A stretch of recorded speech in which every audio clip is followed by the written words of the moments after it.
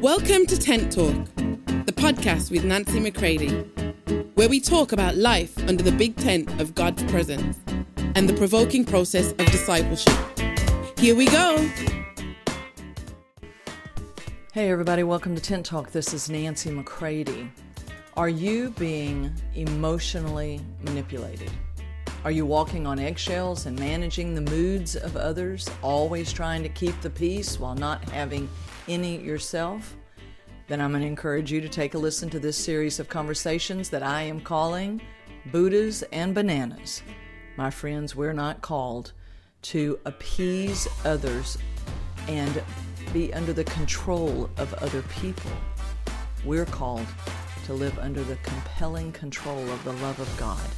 And that love is going to mature you and educate you in such a way that you will not continue to live placing yourself under the control of other people.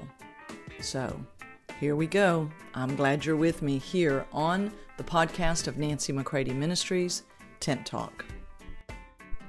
All right, I want us to jump right in with the continued reading of the book Toxic Love by Malcolm Smith. Now, these are going to be examples today of toxic love when it's inside Christianity, Christian ministry, Christian volunteering at church.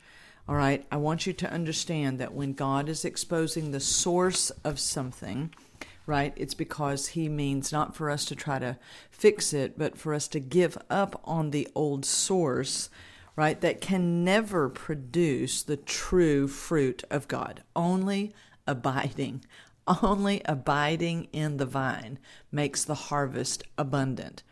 John 15. And only if the source is the vine.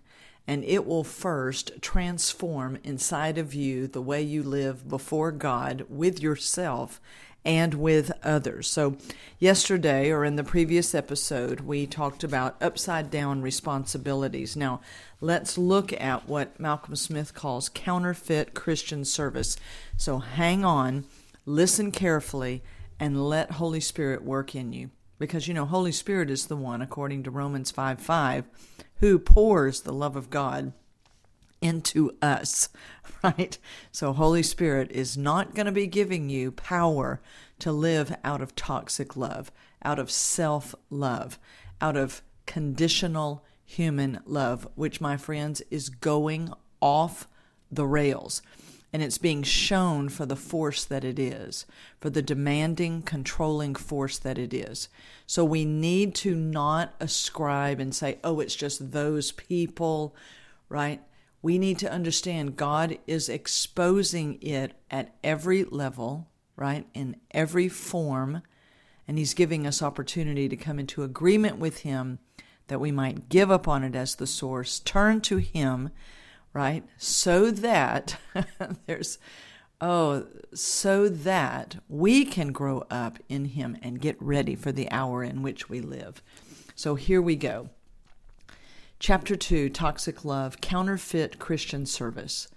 The heart of toxic love's deception is found in the fact that much of the behavior we just described sounds so much like Christian love.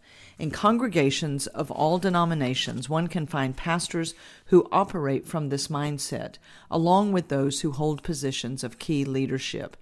Tragically, works that are a product of toxic love are portrayed in many churches as being humble, wrought by selfless servants of the church. But toxic love is the counterfeit of humility and service.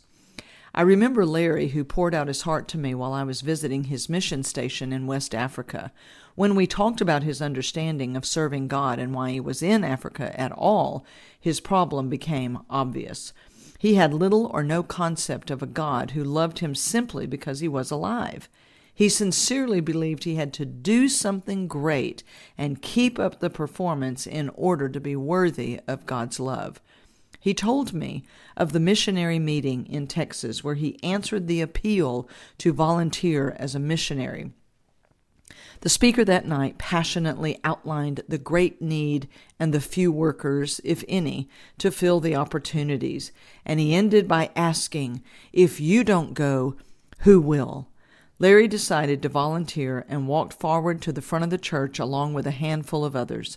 Through the prayer which followed and the closing words of the speaker, he felt that his decision had earned him a place in God's elite. He had lived on this feeling until after he had been in Africa a few months. At that time, the heat, the living conditions, the infighting among the other missionaries, and the fact that he had not even begun to achieve the goals he had set while in preparation in the States finally got to him. He was a mental, emotional, and spiritual wreck. He fell into despair, feeling he had failed God and the people. When he came to talk to me, he hated the country he was in, despised both the people he worked with and those to whom he was supposed to be ministering, and wondered if he had ever known God. There is always at least one in a church upon whom the pastor knows he can depend, someone who will come through in every need and crisis. Joan was one of these beyond the call of duty believers. She could never say no, even though, as she was saying yes, she knew she must be out of her mind. She was spread so thin helping others that she had no time for the nurturing of her own spiritual life. Joan rarely took a vacation, and when questioned, she would actually feel guilty at the thought of resting on a beach when there was so much to be done at home and in the church. She gave her happy little smile. After all, if I don't do it, who will? After a job well done, she would beam, standing in the pastor's office, as she received the accolade that would keep her happy for days to come. I knew we could depend on you, Joan. But if they forgot to thank her, or if her act of service was omitted from the bulletin, she would sit at home and cry inside. No one cares about me. I slave day and night, and never a mention or thank you. Joan is a very lonely lady who is seeking to be loved and accepted through serving others. She has such a need for that love that she cannot say no to any opportunity. Other martyrs. There is the mother who believes that she must be involved in the marriages of her children, including their finances and the raising of her grandchildren. She worries and frets over every part of their lives, and when she is unable to help, she has insomnia, feeling she has failed them and is a failure as a mother. That dear lady, and many variations of her, is giving a twist to the ancient lie that man first believed in the Garden of Eden. She believes she is God in other people's lives. She could put a plaque over her door, Our Lady of Perpetual Responsibility. This woman believes that she should be omnipresent, omniscient, and omnipotent, so as to be able to solve everyone's problems. And she never lacks for people with problems. In this fallen world, there are plenty of people with real needs, and many more who are working out their sinfulness by wanting others to be responsible for them, to make them the center of attention, and to enable them to continue their sinful habits. Finally, there is always the spouse of an alcoholic or drug addict who believes they are loving the person by protecting them with lies, covering for them, and making excuses for them with their employer. True love would support the problem person while making them face the devastating results of the choices they have made. The boomerang intention. What all of these people call love or even service to God is not the God kind of love that Jesus said as the mark of the believer. In fact, it is not love at all, but a subtle selfishness, the reverse of the love Jesus came to birth in us. It is a toxic substitute for real love. This false love reaches out to others so that it may momentarily know the fleeting feeling of being loved and accepted in return by the person and by God. This person sends out their boomerang of service in order to have it returned to them with the love and acceptance they seek. Of the God kind of love, the Scripture says, perfect love casts out fear. 1 John 4:18. Toxic love is governed by the uneasy fear of not being what one should be for God. Moreover, it is shot through with the ever-present fear of failing to be enough for the person or persons it seeks to care for, save, or make happy. If the toxic lover fails to help the person in need, then they are attended by feelings of guilt, shame, and worthlessness. All of these people burn out, dying inside through their attempts to help, save, and play Messiah in the lives of others. The tragedy is that most of them believe they have made the martyr's sacrifice and have a great reward waiting, when all they have is a heap of ashes. The character of toxic love. This false and toxic love must fail, for it has its origin in man's sinful desire to find a substitute for the love of God in his fellow creatures. God's love, revealed in Jesus Christ, is carefully defined. 1 Corinthians 13, 4-8. Love is patient, love is kind. It does not envy, it does not boast, it is not proud. It is not rude, it is not self-seeking, it is not easily angered, it keeps no record of wrongs. Love does not delight in evil, but rejoices with the truth. It always protects, always trusts, always hopes, always perseveres. Love never fails. Toxic love is the reverse of this love. This counterfeit love can be very impatient and even unkind to the person who does not respond to its manipulations. It shows itself as jealousy if it perceives that another is capturing the praise it seeks. It is given to bragging on its accomplishments, comparing itself with others who are not as dedicated. It is capable of rudeness in order to get its own way. Above all, it seeks its own. And if it does not achieve its intended results, it can become irritable, angry, and bitter, remembering, sometimes for years, the wrongs done against it.